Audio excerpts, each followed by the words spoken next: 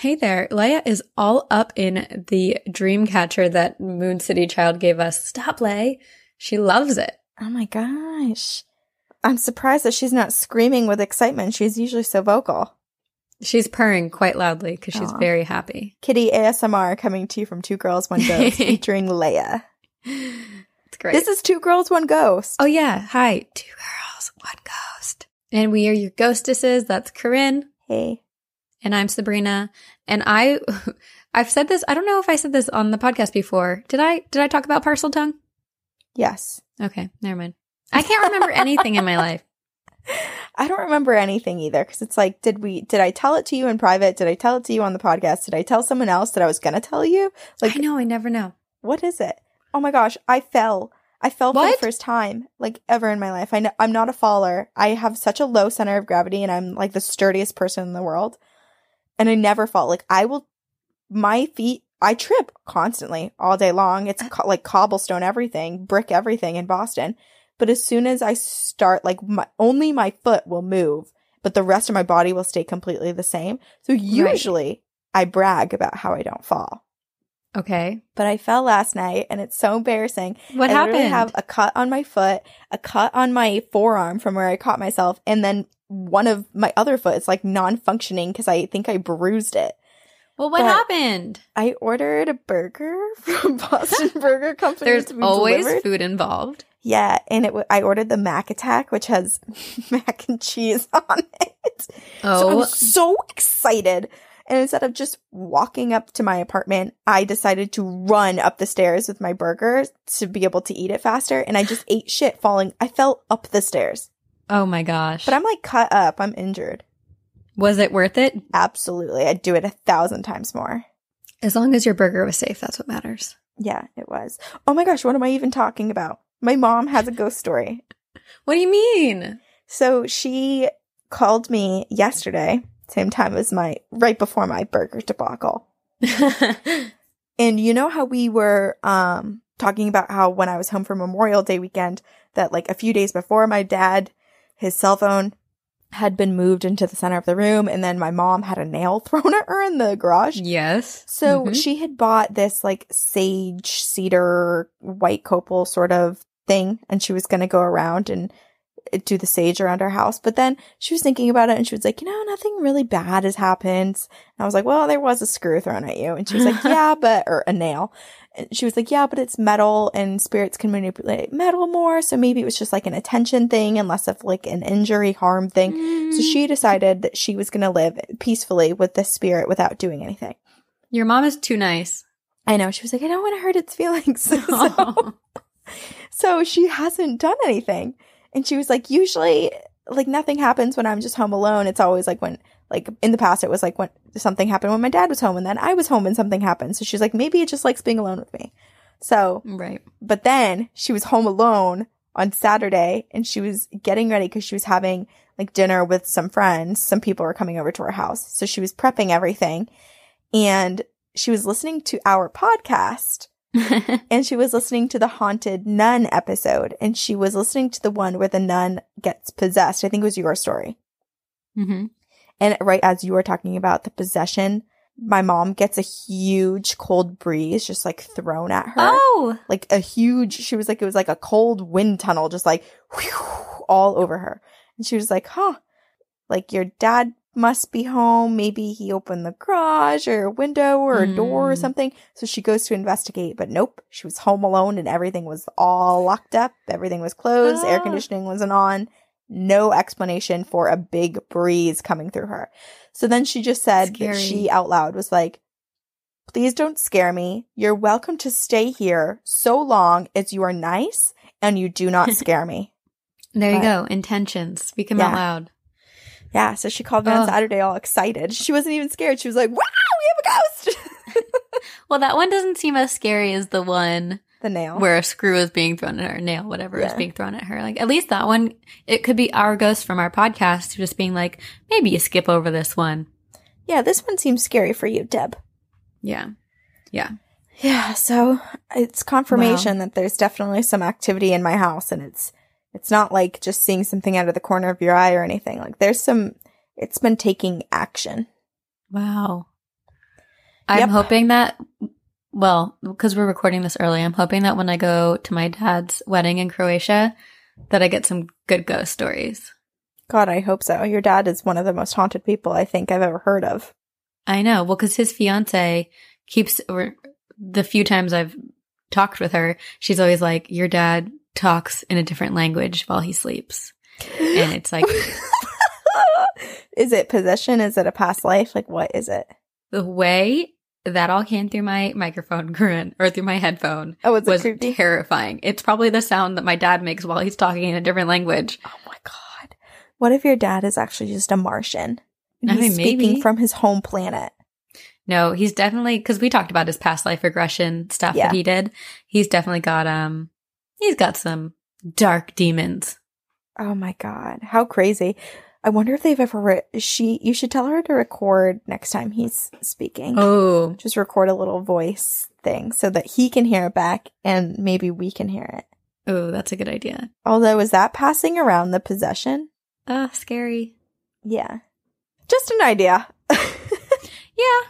That's like a little like kind of treading on the paranormal activity waters that I'm a little nervous about. It's kind of like, and I know you still haven't read the book, Many Lives, Many Masters.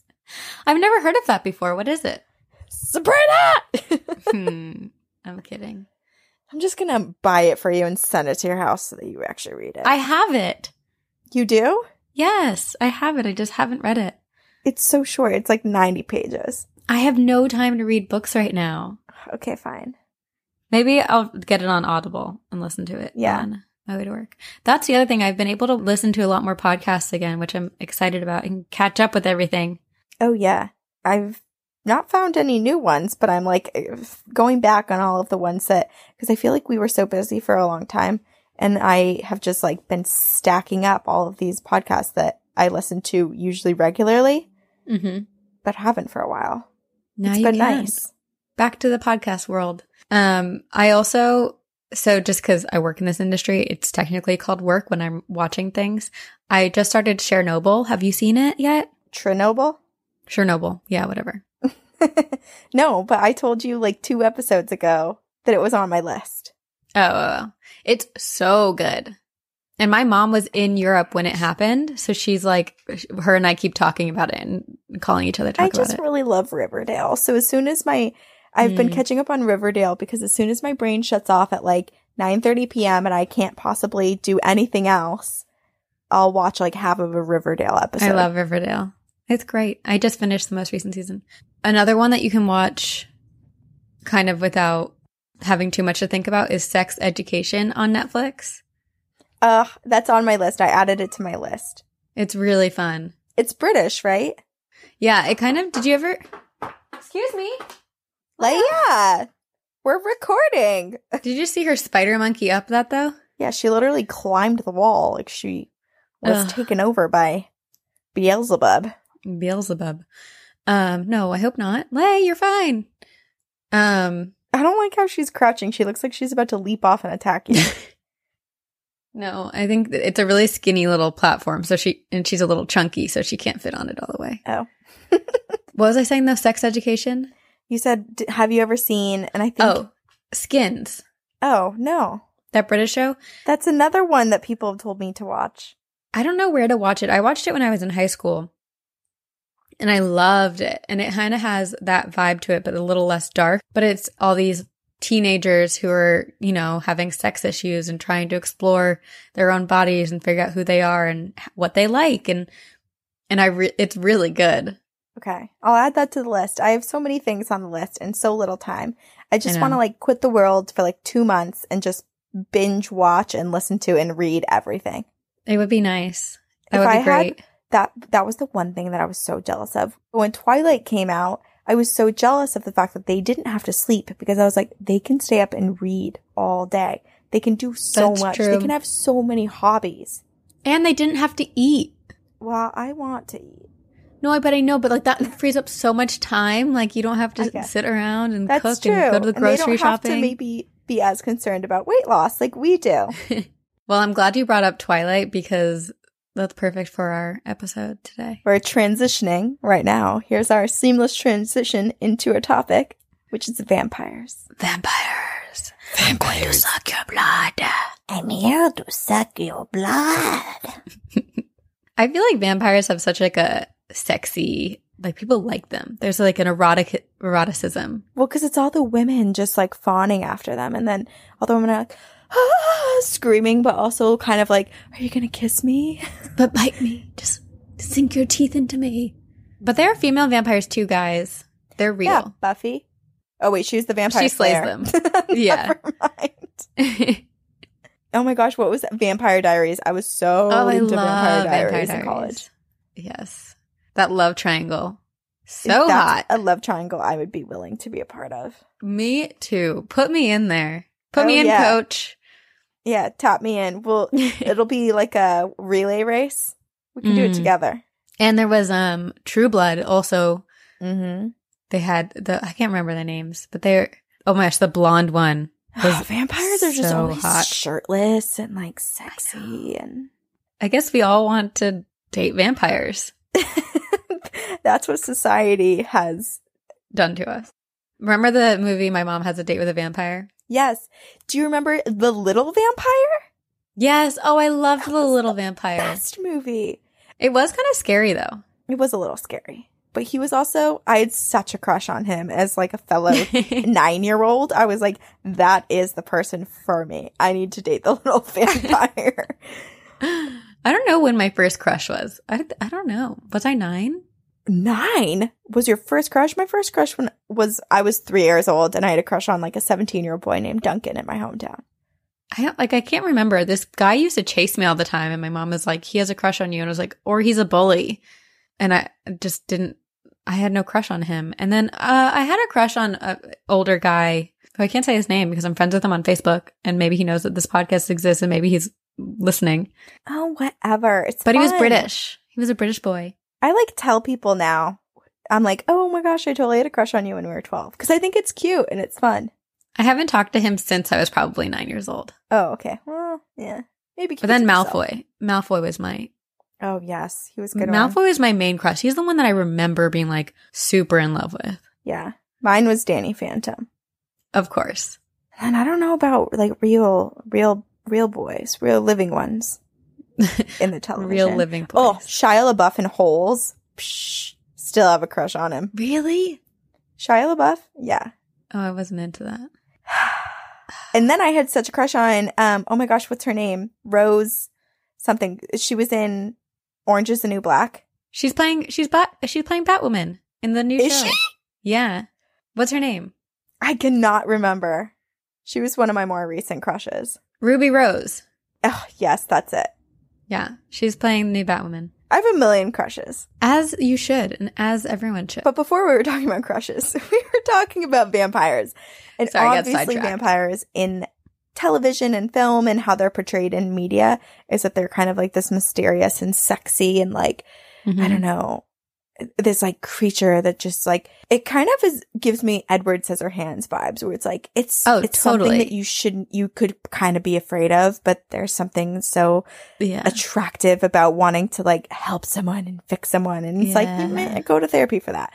The darkness, the moody guy who's also very alluring and intoxifying and taking you in. Yeah, it totally is. And you're just so intrigued and you're like, why? I know that I should run, but there's something that I feel like I should fix.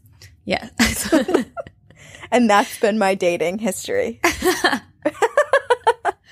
Just since we were talking about movies and stuff, last week, Nick and I actually just watched The Lost Boys, which is so good. Yeah, from the 80s. And it is so, well, it's a little cheesy because it's from the 80s. Oh, it's super cheesy. But I can see how, like, I get it, you know? And it really is. It's young Kiefer Sutherland, who is a babe. And it's the two Corys, Corey and Corey. Mm-hmm. And then the way that they film it, where they do like the weird, like the very close up 80s type of shots where it's like fading and then the guy's like licking his lips, you know, like it's so funny. The whole thing is a metaphor for like drugs. Like don't succumb to peer pressure. Right. But also vampires. They'll suck your blood. But it's also vampires. And I watched it when I was 16 and I was out in Santa Cruz with my friend Olivia visiting her sister Sarah. And yeah, we watched it at Sarah's house. And then we went to obviously like the Santa Cruz Pier and like saw everything that was in the movie, and it was so exciting. Well, that's the same pier that Us is filmed on, right? Maybe, I don't know. I think it is. Anyway, but in the movie, Santa Carla is what it's called. I loved it. It was great. Vampire movies are so much fun. Is it like the Santa Clarita Diet? Is Drew Barrymore a vampire? Or does she just eat people? Well, she's kind of like a zombie-ish. She's dead. Oh. Well, regardless, vampires are everywhere and they're really fun to talk about. So that's why we did the topic. And Sabrina, I think you're up first. I am up first. And we're going to travel to New Orleans and talk about the vampires that haunt. New Orleans. NOLA. And we're going to talk about all the vampires they have. New Orleans is known for the supernatural. It has magic, curses, voodoo, ghosts, and vampires.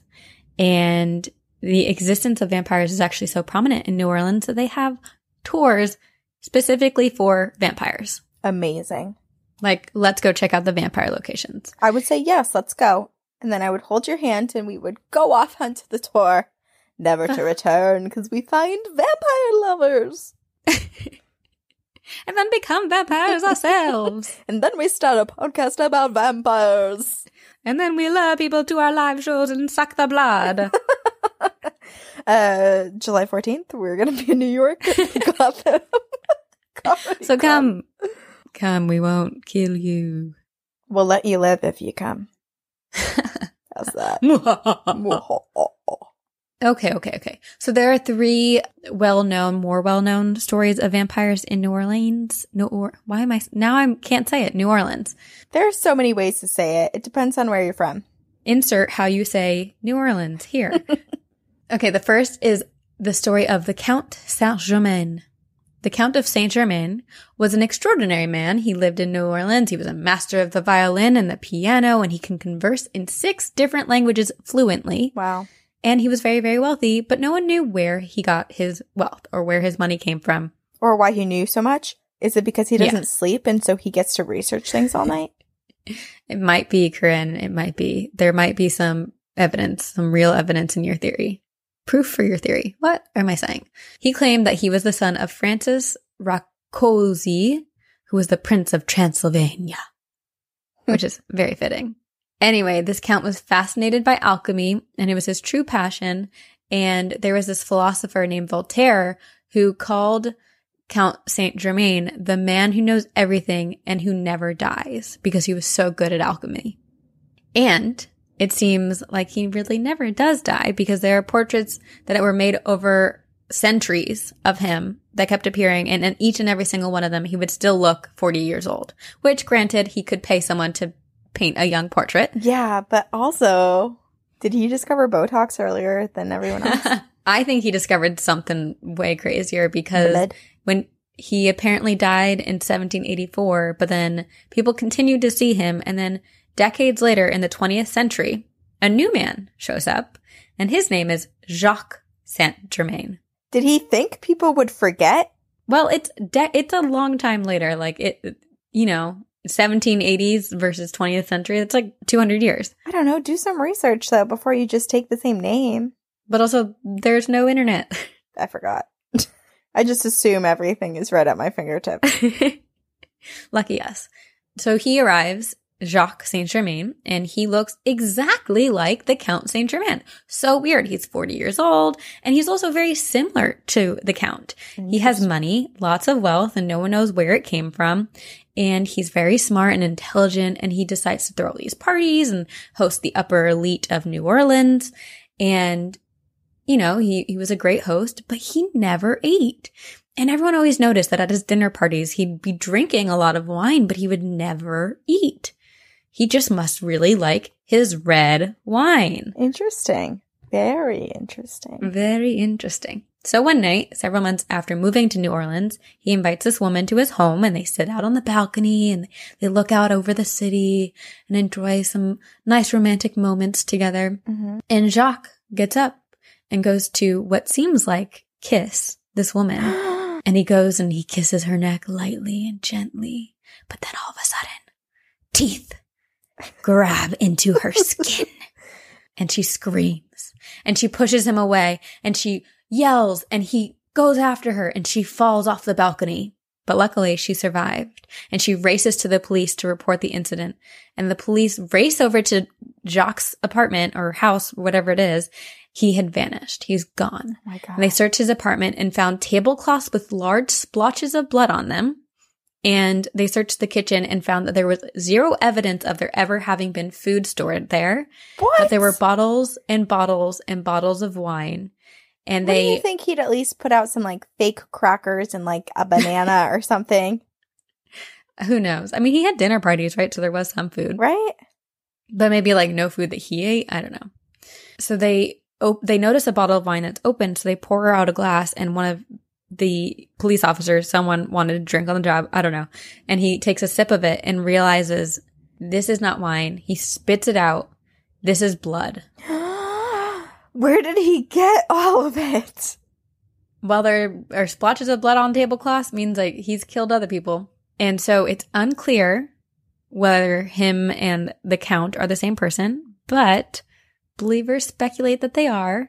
It's very interesting that there are two people with the almost exact same name that look almost exactly the same way, Yep. act almost exactly the same way. Very suspicious.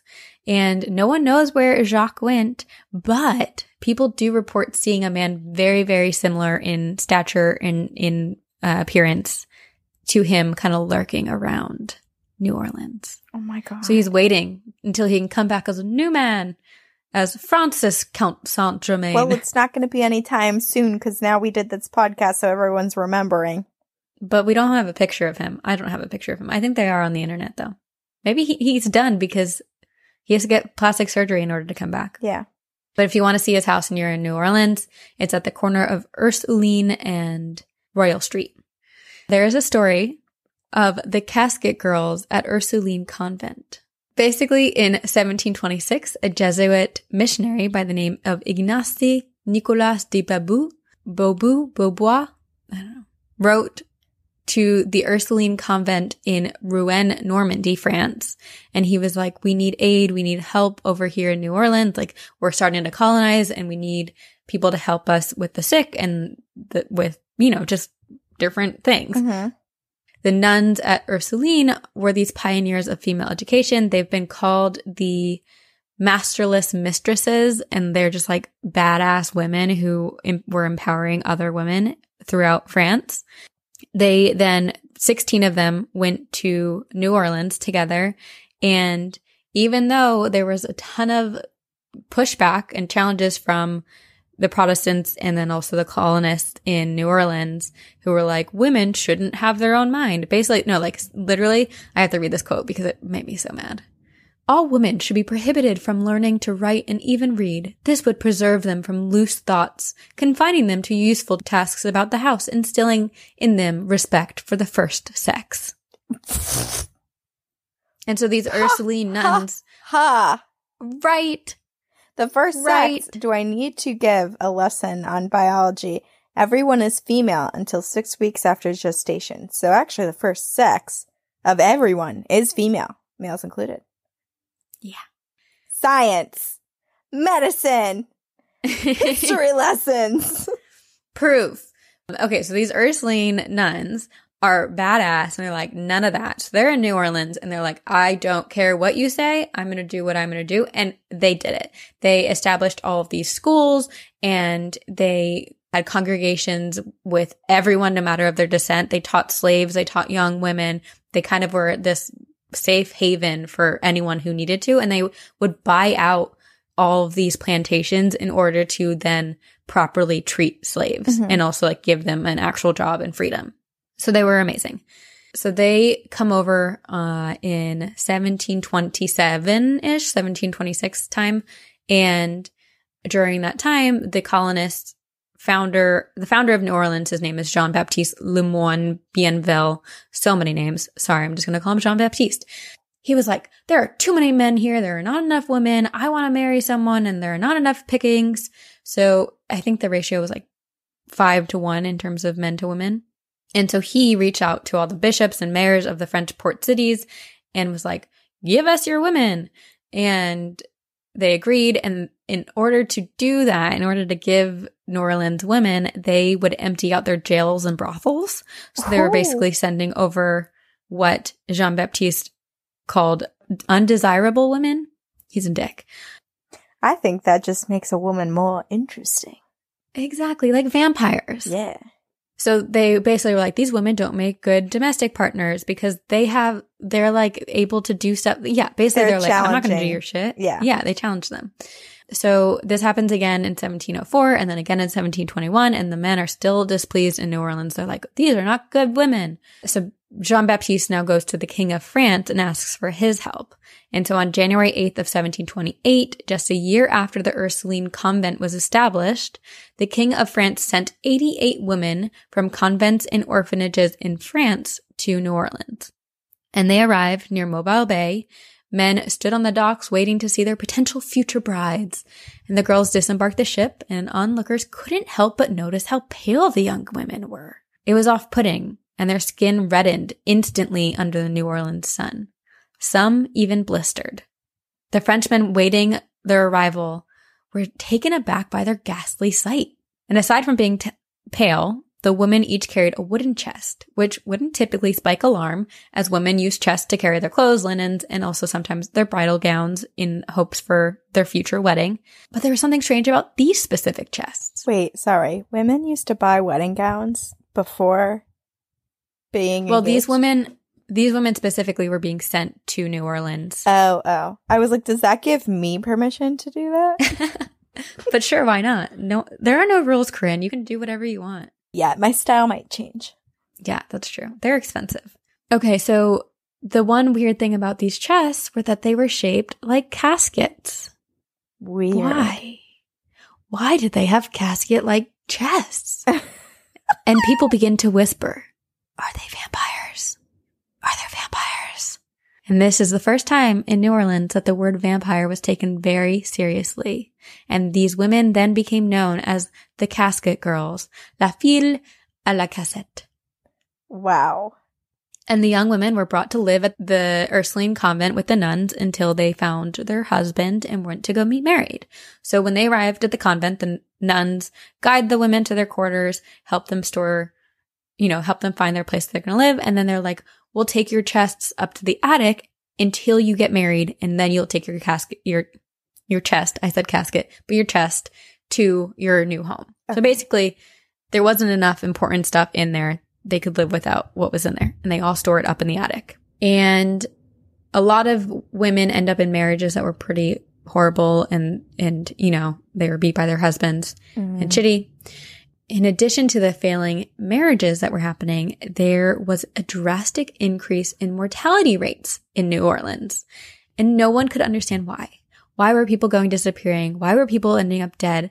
Why? What's new? What has changed in New Orleans to cause these deaths? The answer? These women. And so, I'm smiling so hard. This is so entertaining. Due to outrage and chaos and the failure of this program, the king ordered for all of the women to be returned to France. Although it was kind of a little bit of controversy in terms of the things that I read. Some said they went back to France and some said they stayed in New Orleans. I don't know. Either way, the women left their chests up in the attic, and the nuns were starting to get curious. What did these women keep in their chests? And so when they go up to the attic to open the chests, they open them to find that every single one of them was empty. Why did they bring empty chests? Because they put their bodies in them. Were they in them? Were they vampires? Did they like to sleep in them? Or did they bring vampires over with them and release them? Oh my God, I didn't even think of that possibility. And so everyone's getting paranoid, right? Like, see that these are empty. People think that the women unleashed terrible things into the city of New Orleans, and that's why people keep dying. Vampires had infiltrated the city. I don't know why I said it like that. That's the news report. Have you seen on SNL? It's, and that's what's in the news. Yeah. Love her. Anyway, so people believe that the women themselves were vampires, but others believe that they carried vampires into the city. But regardless, there were no vampires to speak of until these women came to New Orleans. And the nuns were so superstitious after finding these chests were empty that they contacted the archdiocese who helped the nuns seal off the attic and seal the attic shutters closed. They reportedly got the Pope to bless thousands of nails, and then they nailed shut all of the shutters with those blessed nails. Whoa. Whoa. Yeah. And then in 1978... Does that do anything? I don't know, apparently, but maybe not, because I'll tell you the story, which maybe says no. So in 1978, there were these two paranormal investigators who wanted to prove whether or not the vampires were real. And so they set up in front of the convent and waited through the night for paranormal activity to occur. And the next day, they were both found dead on the steps of the church right next to the convent. And their bodies were drained of 80% of their blood. And there was footage found on their camera at the scene of the abduction or murder site. It seems to have nothing until about 4 a.m. when the camera is just completely knocked over on the ground and there's nothing else after that. Like it broke and went out. So no one knows what happened between 4 a.m. and 7 a.m. when their bodies were found. Oh my God. And then some believe that the doors and windows of the third floor still remain shut to contain the dark nature that remains in the caskets that the woman left behind. So maybe there's still something there that we can't see. The building is now called the Old Ursuline Convent Museum and is part of the New Orleans Catholic Cultural Heritage Center. And it's open for self-guided tours, but no one is ever allowed on the third floor. Not even people who work there. Not even people who are members of the church. Not even the Pope. Why? And then the last story. Why won't they let them up? Haunted. Because there are vampires that they've stored up there. I know, but like when you I like to think that like search and go look. I know. I like to think though that like the nuns of the convent were like, okay, the only way to appease these vampires is to give them sacrifices. And every night they'd creep up and they'd give them a sheep. I don't know. A sheep? They're like better than a human. Jurassic Park.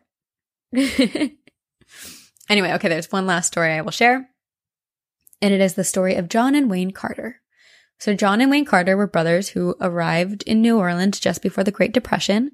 And so when the Great Depression did strike, they were trying to find jobs. They really couldn't find anything. And then they found labor jobs down by the river. It was a time where, you know, whatever you could get, you would take because you just needed money. That has nothing to do with the story. It's just who they are. Just set up. One day in 1932, an 11-year-old girl was reported to have escaped from the Carter brothers' apartment, and she ran to the authorities. Her wrists were cut, not enough to cause immediate death, but enough to cause her blood to drain slowly over the next several days. Oh my God. The policemen then ran to Carter's third-story apartment and found 4 other people tied to chairs with their wrists slit in the same fashion, and they found multiple dead bodies. What? Yes. And some of the bodies had been there for many, many days. And some of the 4 people had been bleeding out for like 5 days. Wow. I can't even imagine how horrible it would be to be one of those people. No, it would be horrible. To experience one that. of them actually turned out to be one of the... there was a man who went on to be a notorious serial killer who then would kill his victims and drink their blood. And he killed 32 people. So it would cause horrible domino effect trauma to someone else. Yeah. So the story was that the brothers had abducted these people in order to drink their blood at the end of every day when they came home from work. So the police found about 14 dead bodies, and the cops waited for the brothers to return, and when they did, it took 7 or 8 of them to hold down the 2 of them. Oh my God. And then, a few years later, when the Carters were executed, their bodies were placed into a New Orleans vault in a cemetery. And there's this thing that happens in New Orleans. When family members die, they put them in the vault. But then if future family members die, they take the previous family members out, take them out of their caskets, and just put their bodies in without the box to make room for the new body. Mm-hmm. And so many years after the Carters were buried, another family member from the Carter family died. And so they went into the tomb and they go to take John and Wayne out of the tomb. And when they opened the boxes, they were empty. John and Wayne were gone. And to this day, there have been many sightings in the French Quarter that match the description of these 2 brothers almost exactly. And years later, an owner of their apartment saw 2 figures that matched the descriptions outside on his balcony. And they were whispering to each other. And when this man went out to his balcony to call them out and be like, "What are you doing? This is my apartment," both of the figures jumped off the top of the 3rd-story balcony and took off running. so close to being caught. I know. And there's like this legend that according to this story, the legend goes that if a vampire drinks your blood for 7 nights in a row, then and only then you will become a vampire yourself. And some of the people found in the Carters' apartment that night, that day when the police arrived, had been there for more than 7 days. So, are there more vampires out because of them? We don't know. We don't know, but New Orleans has a lot of vampires. Yeah. New Orleans has so many vampires. So many. And those are just like the more popular ones. I didn't even go any deeper.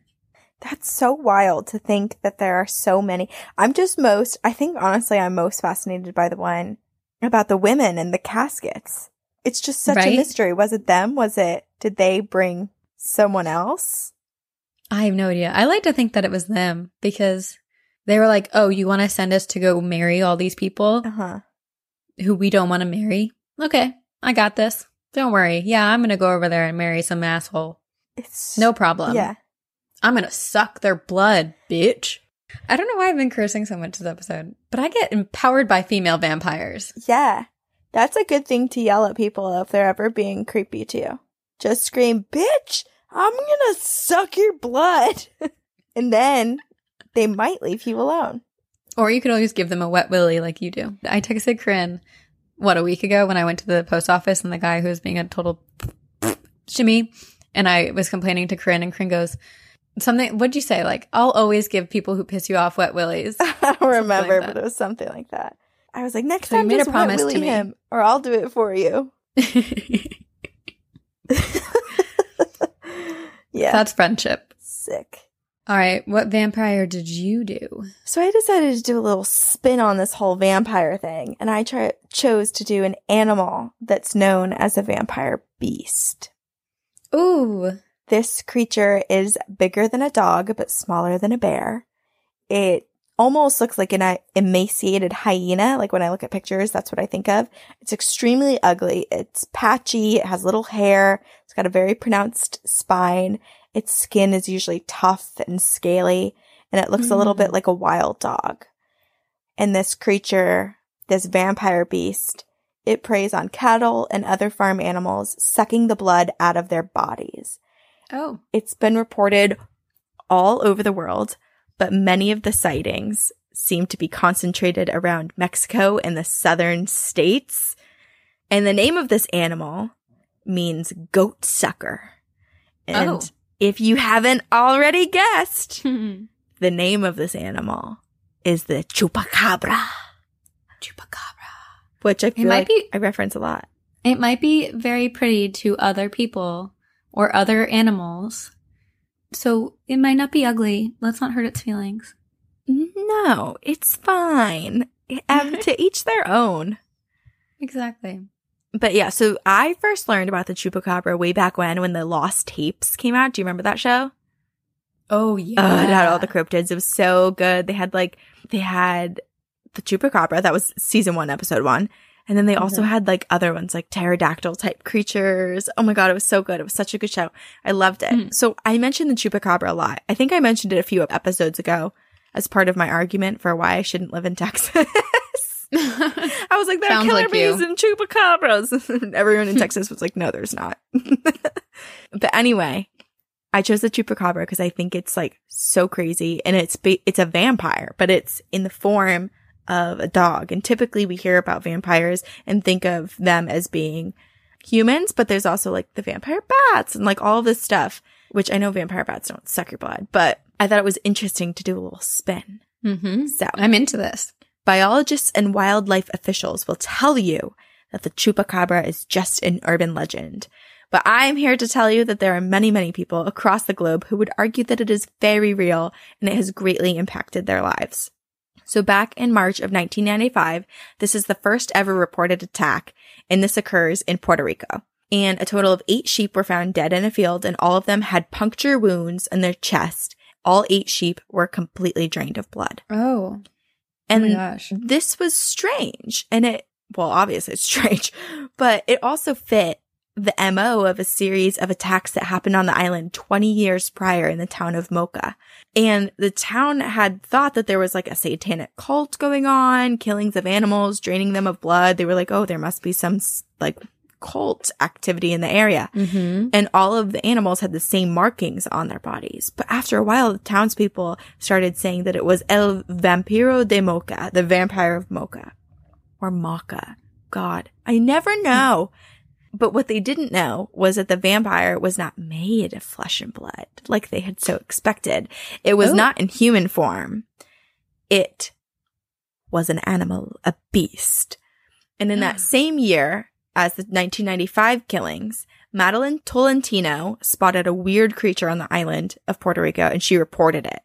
And the creature that she described was the very first eyewitness account of a chupacabra to be recorded. And it was thought to be the reason behind the series, or the chupacabra was thought to be the reason behind the series of attacks on the small island. Oh my God.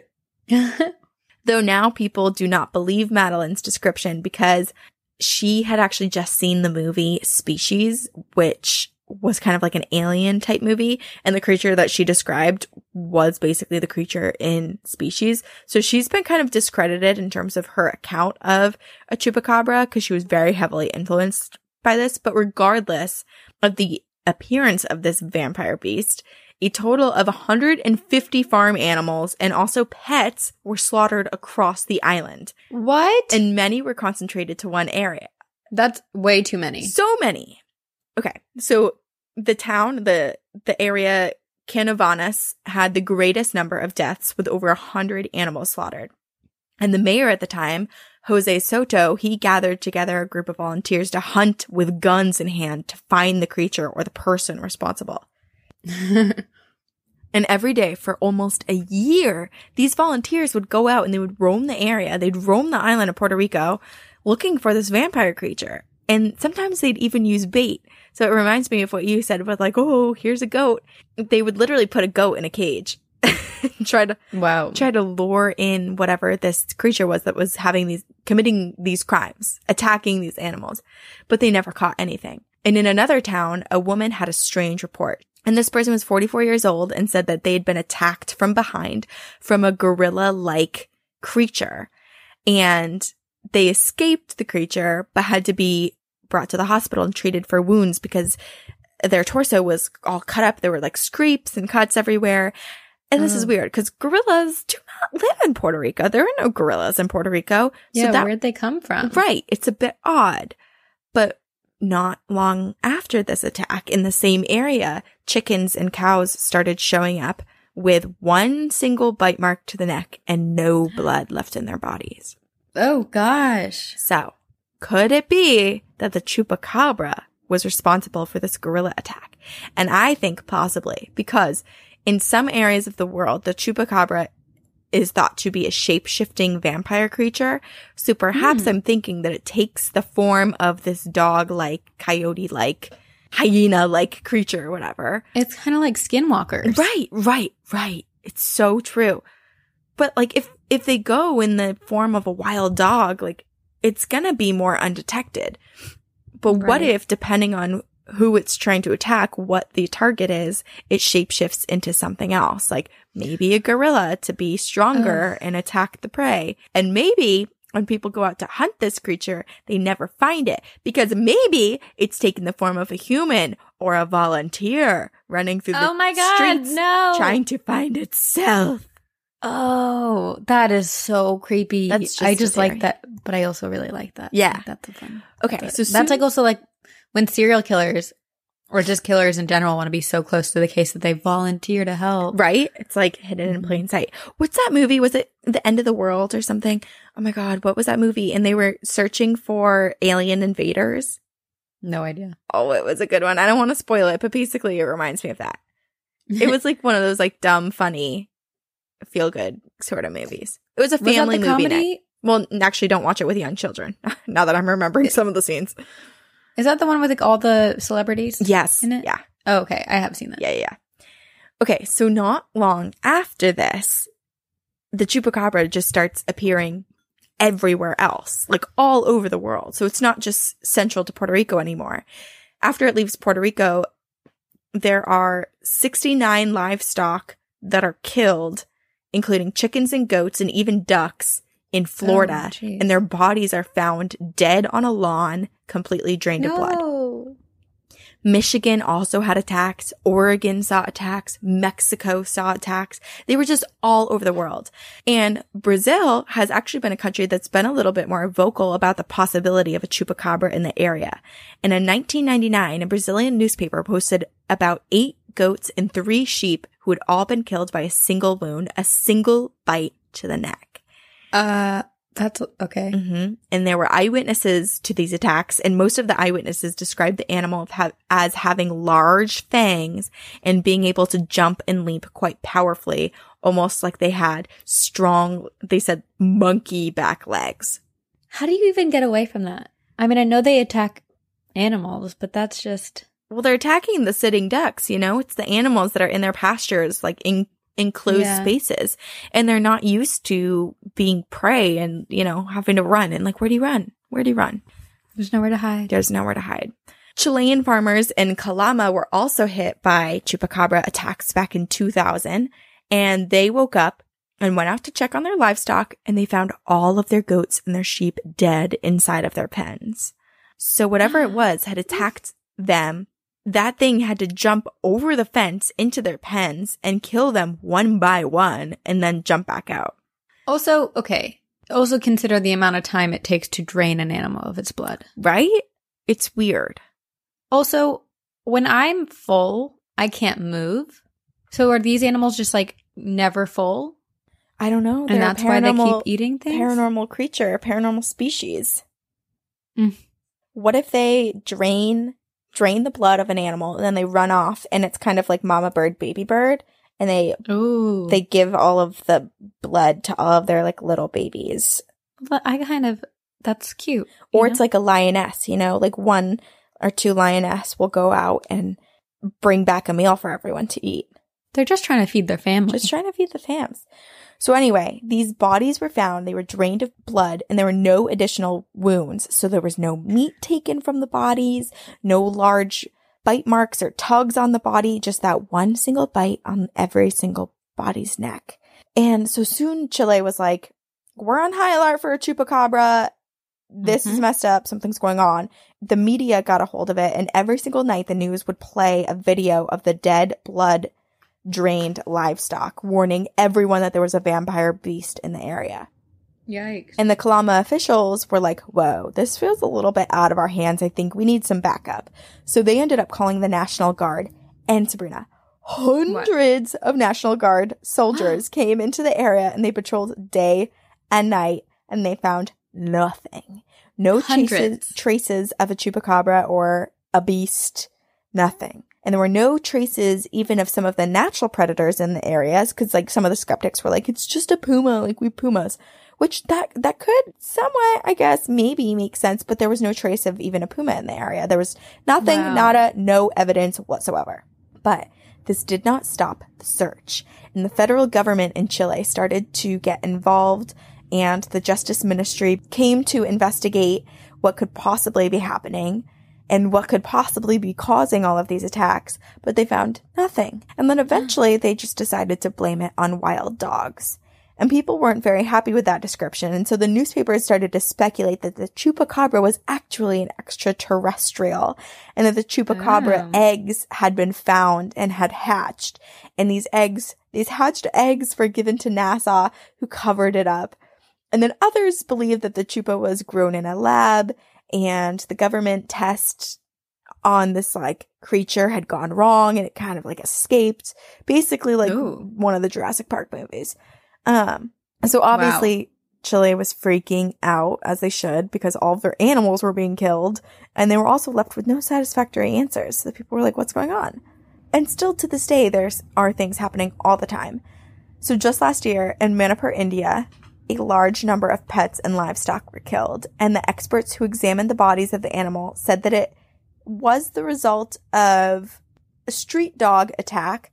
But I want to know, here's my question.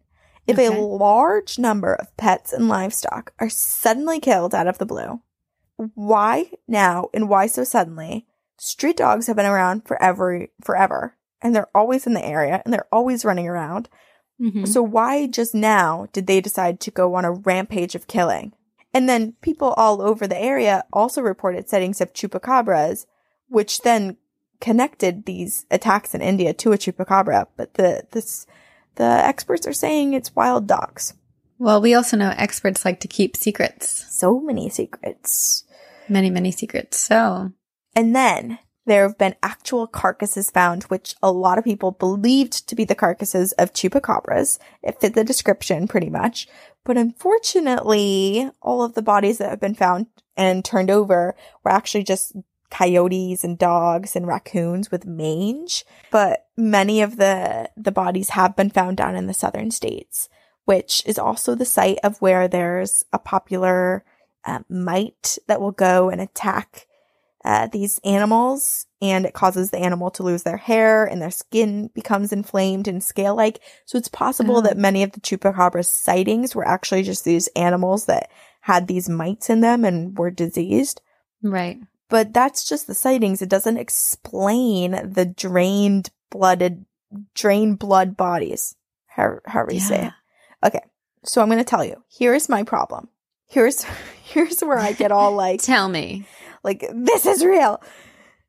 Scientists still argue that the chupacabra does not exist and that the marks left on animals are marks left from canines attacking the animal and leaving it. So, scientists and experts are saying that these animals, these dogs or coyotes or whatever, will attack a creature and just let it lie there and bleed out. But, like, where's the blood? And then also, that's assuming that it's always killing for fun and there's no meat being taken, there's no extra struggle, there's no nothing. It's just that one mark. Mm-hmm. And if the dogs or coyotes are infected with a parasite, and the parasite or mite is called Sarcoptes scabiei, that would fit the physical description, sure. But the animals are left with little fur, and their skin is thicker and scaly and irritated, and they smell awful. And I get it, like, that totally fits the description. But one of the biologists at the University of Michigan said, and this was like a pro argument of like, oh yeah, chupacabras are actually just these animals with this mite or parasite. He was like, oh, well, it makes sense because the animals, they get very weak from the parasite and they probably have a hard time hunting their normal prey. And so they have to go and attack and, attack the easy sitting ducks, these livestock. Mm-hmm. But here's my question. If it's easy prey and that's why they're making the attacks, then why aren't they eating the animal? They're just leaving it. Right. It doesn't make sense to me. Only taking the blood. Yes. And then other people are like, okay, well, that's kind of common for wild dog attacks. Sometimes they just get a little crazed and they kill and they eat a little bit and then they leave. But that's still requiring eating a little bit. It's not one single wound matching on every single animal. Like, that's like programmed. Right. That's weird. And drained completely of their blood. Drained of blood. And also, beyond just, okay, if we get past the part where it doesn't really make sense that they would just bite once and leave it, and if we get past the part where it's the same marking on every single body, and if we get past the part of it being drained of blood, they're still asking me to believe that there was like a wild dog or a coyote or something running around a small island like Puerto Rico, undetected, killing hundreds of animals and leaving no trace. That's wild. Because they can disguise themselves. Right? I think it's just as believable to think that there is an undetected wild dog with mange leaving identical markings on livestock's bodies as it is to be like, oh, maybe there's a new species of animal, or maybe there's a paranormal creature, or maybe there's a vampire beast. Yeah. Right? Yes. I'm glad you're with me. Okay. But regardless. I'm always with you. The chupacabra may be more apparent than we even know because there are legends of the creature all over the world of animals very similar to the description of the chupacabra. In New Orleans, there are creatures called the Grunches, and they are said to lurk on the Grunch Road. And in Chile, Puchins, I think, I don't know how to say it, but they match the description of the chupacabra. And also in the Philippines, there's a creature called Sigbin who also matches the description of the chupacabra. Wow. So, to conclude my 10-minute monologue on why I believe chupacabras are real vampire beasts, we do not know if the chupacabra exists, but we do know that there are animals all across the world turning up with the same markings on their body and the same cause of death. And the eyewitnesses, despite the region, give strikingly similar descriptions of the creature that they saw. So, I'm asking you, is the chupacabra a new creature, or maybe has it been around all along? Perhaps animals have always been attacked like this for decades, but maybe I'm thinking in the past, like I'm just thinking of people way back when living in villages. Maybe they blamed neighboring villages and it was a revenge thing. Or maybe they thought it was like punishment from the gods that all of their livestock were killed like this. Or maybe they blamed it on monsters in the woods or on aliens. And maybe all of those things are true, but the result of the combination is chupacabra, the vampire beast, lurking in your town, thirsty for blood. I mean, I believe that it's been around for a long time because there's also like the fact that they're named different things doesn't mean they're different creatures. Exactly. If the description fits, it's the same thing. And I just think that in the 1990s, that was like the first, or however, whenever the date was, that was like the first description, or I guess like official record of the vampire beast, of the chupacabra. And of these attacks, but it doesn't mean that it wasn't happening before and that it just wasn't blamed on other things, or the people were just so freaked out that they didn't say anything at all. Yeah, I don't know. And also like it also happens overnight, right? Or when humans aren't necessarily around. So yeah, you can't be 100% sure what did it. It could just have just the similar markings. Right. Yeah. And it's creepy. I'm glad it doesn't kill humans though. I mean, it's sad regardless, but like humans also kill all those animals themselves. So. There are some descriptions too where the chupacabra has wings, and it reminded me a bit of the Jersey Devil. Oh, totally. I see that. I was like, I wonder if the Jersey Devil is kind of a chupacabra. What if it's the mother of all chupacabras? It could be. Oh my God. Oh my God. So crazy. And then I'm also like, okay, it's got to be a shapeshifter too, because for it to go all around the world and have started on an island in Puerto Rico, a dog with a parasite doesn't just get on like a cruise ship or hop on a plane and head to Florida. You know, it has to. Well, it could disguise itself as a person. Right. Exactly. It has to be a shapeshifter. It has to be a person, or even if it does have wings, it can fly there or whatever. But like, it can't just be, I think, what others say that it is. I agree. I think it's a mysterious being that we don't fully understand yet. Yeah. I felt like a total conspiracy theorist when researching this, because I am like, yes, I love chupacabras. They're so exciting to talk about. And every single time it was like, oh, but there's this that disproves it, or this. I'm like, no, you don't know what you're talking about. I want to believe. I'm right. That's awesome. Yeah. I love that. You know, it's important to talk about the things that people may not believe in. I think it is. And that's why we're here. And we will always believe everyone. So if you are ever like, oh, my story is unbelievable, I'm not going to tell the girls because I'm afraid of what they're going to say. We will believe you. I like that you called us the girls. The girls. Tell us. We will believe you. There's nothing we don't believe. Mm-hmm. I mean, there's some things, but we believe. We're very open-minded people. We believe. And who are we to judge what is real and what's not, you know? That's not our place. No. We're here to make this an open place for all of you to feel safe. And safe you are. Safe you are. All right. It's time for listener stories. So I have a story. This is from Kayla. And she sent a bunch of stories, so I'll read a few. Hello, ladies. I really enjoyed your podcast and love how you incorporate your listeners into each show. I have quite a few paranormal experiences, but I'll give you a few. To start, I will give you a little history on the house, or as much as I know, so you can get a better understanding of my surroundings. I grew up in a pretty haunted house in Sturgis, South Dakota, out of town a little ways where it sat, but it was originally in the next town over in Vail, about 25 to 30 miles away. My family had moved the house in 1992 to where it currently is now, but previously it was an alcohol and drug recovery center. And before that, it was an old farmhouse owned by a family whom, when I have tried to ask questions or do research, nobody knows anything. But with poor records, it is virtually impossible. When my family moved to the house, they had put it on a new foundation/basement and added on to the east and west side of it. Everything in the middle was not touched, but it had original hardwood floors in the middle and a second story with an old staircase that definitely made noise upon ascending and descending upon it.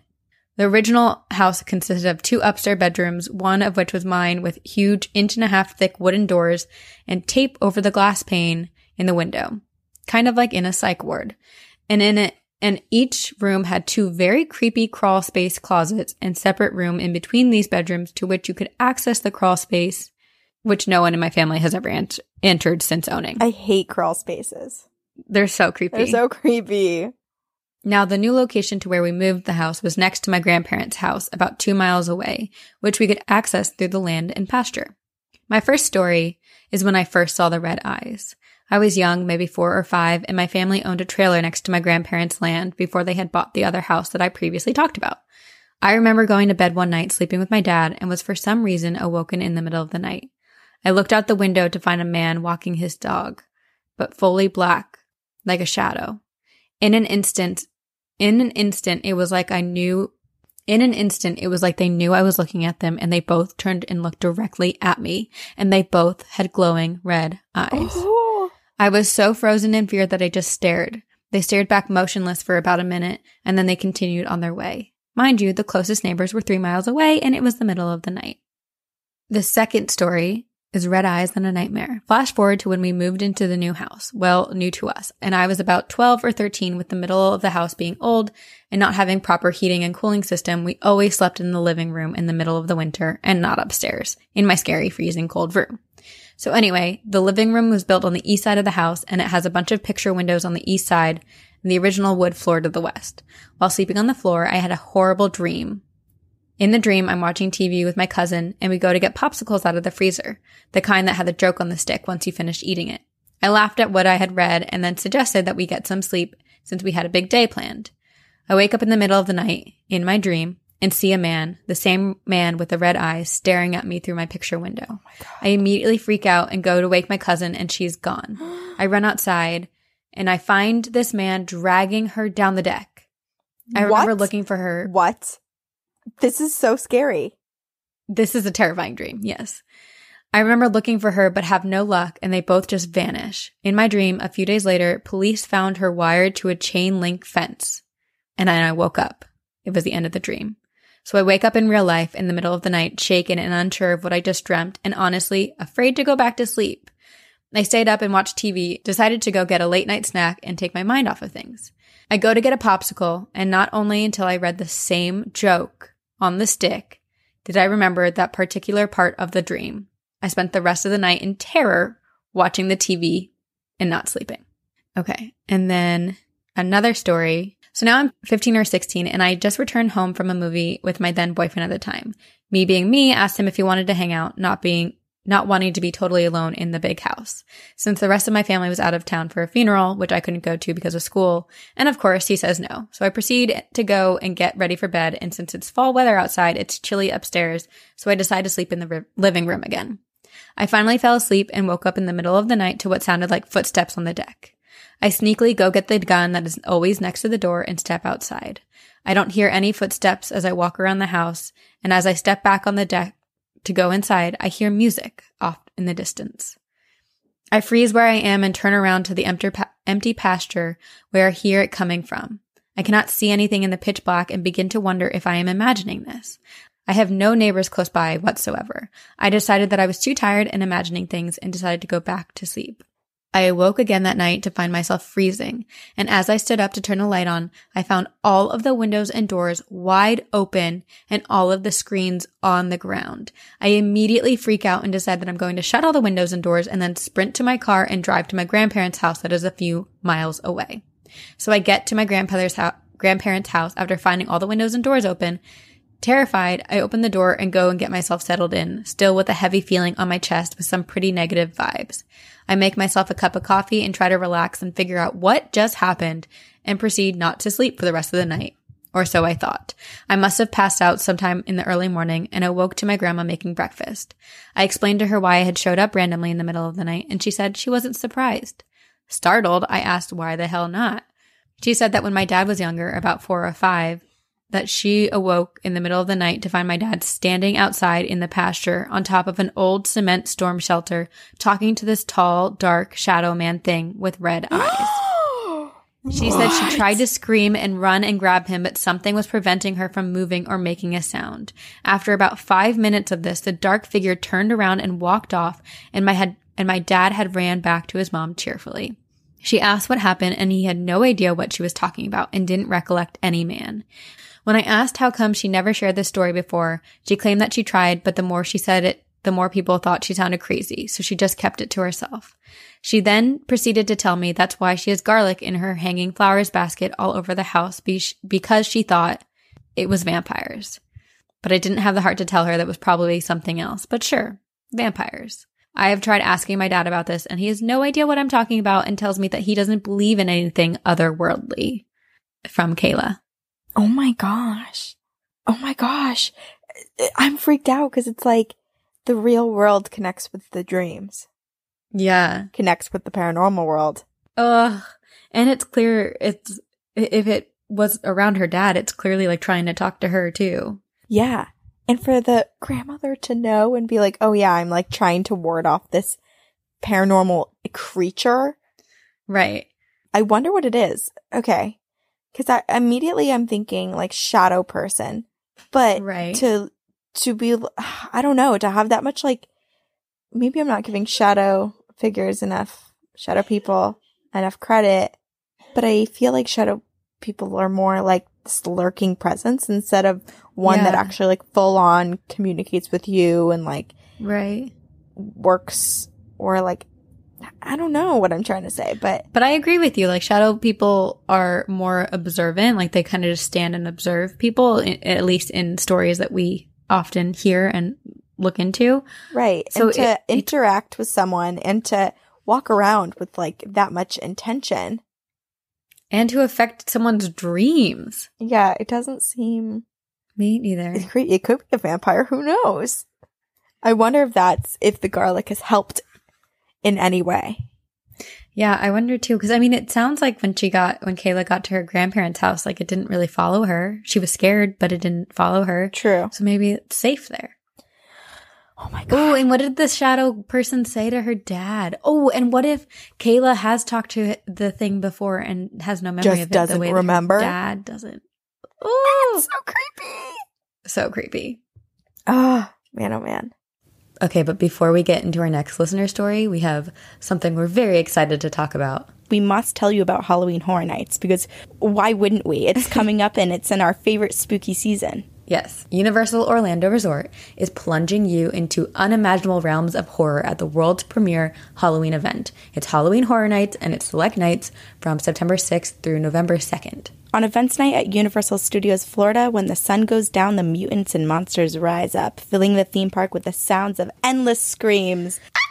From cinematic classics to current cult favorites to the park's original abominations, every year Universal Orlando brings the work of the greatest names in horror to life. Frankenstein, Dracula, the Wolfman, the world's most terrifying monsters have come together to tear you apart.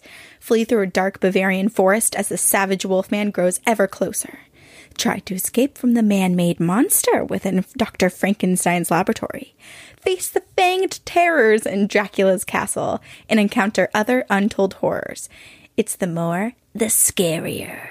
You can explore incredibly detailed haunted houses, each themed to different horror icons. So this year, it includes an all-new house that takes you into the world of Netflix's Stranger Things 2 and 3. Yay. And you'll make your way through darkened scare zones filled with ghoulish creatures around every turn. And you'll enjoy outrageous live entertainment, and you can experience the thrills and excitement of many of Universal Studios' most popular rides and attractions. So face your deepest fears and step inside your worst nightmares. Halloween Horror Nights. It's select nights September 6th through November 2nd at Universal Orlando Resort. For more information, visit HalloweenHorrorNights.com and join us this year as we go get spooky. Okay, I have one, and this is from Macy.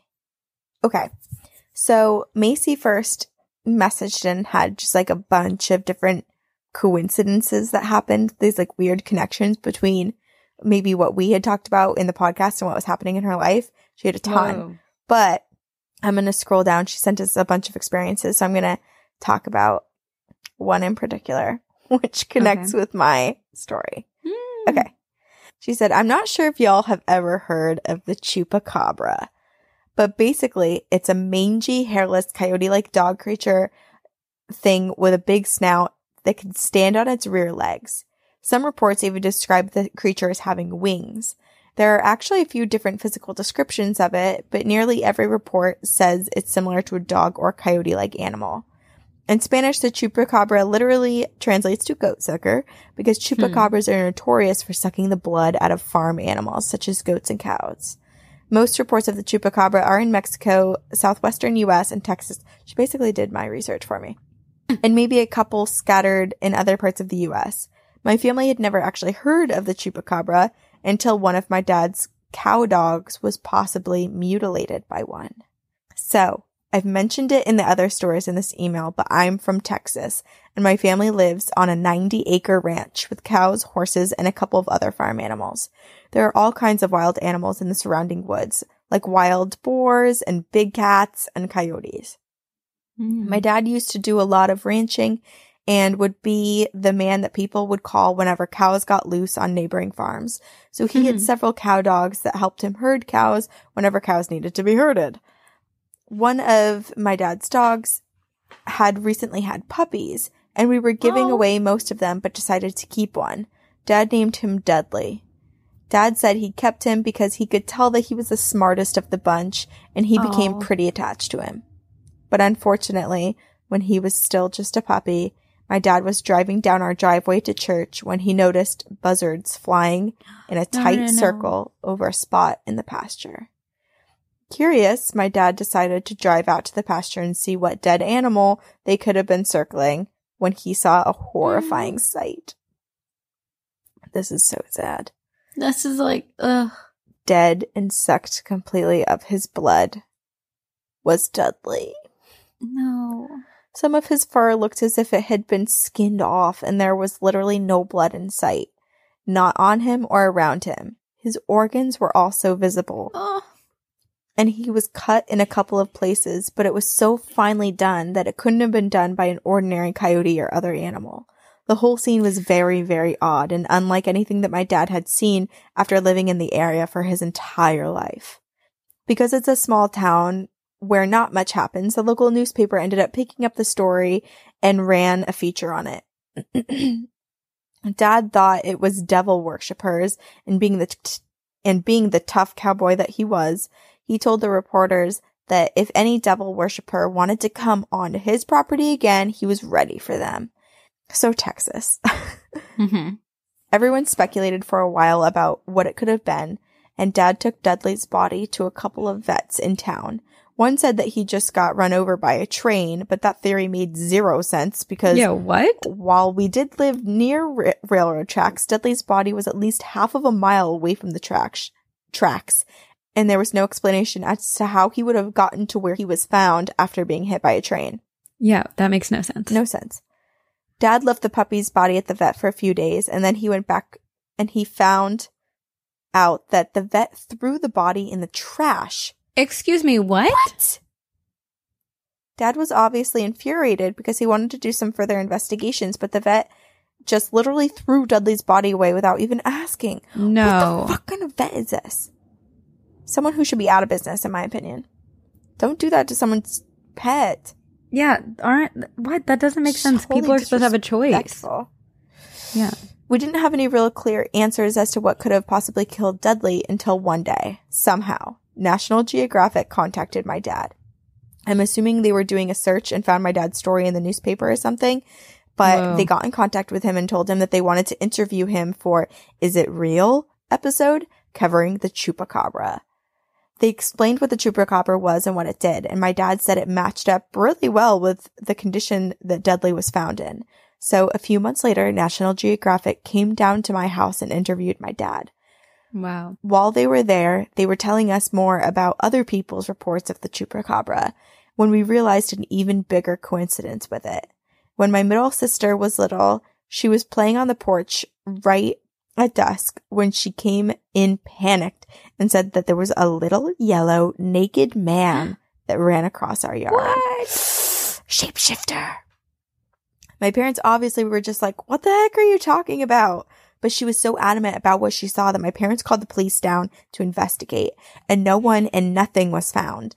And the little yellow naked man has been a family joke that we've teased Mallory about ever since. Oh. But as it turns out, other people have reported to describe the chupacabra as a small, naked man running on his hind legs, and said that the color ranges from brown to greenish gray to even yellow. We were all shocked when we heard that. National Geographic ended up airing the interviews with my dad and my sister on the episode, much to my sister's regret now as an adult, because when this aired, she was in junior high and going through an awkward phase, so she's pretty embarrassed about it. Oh.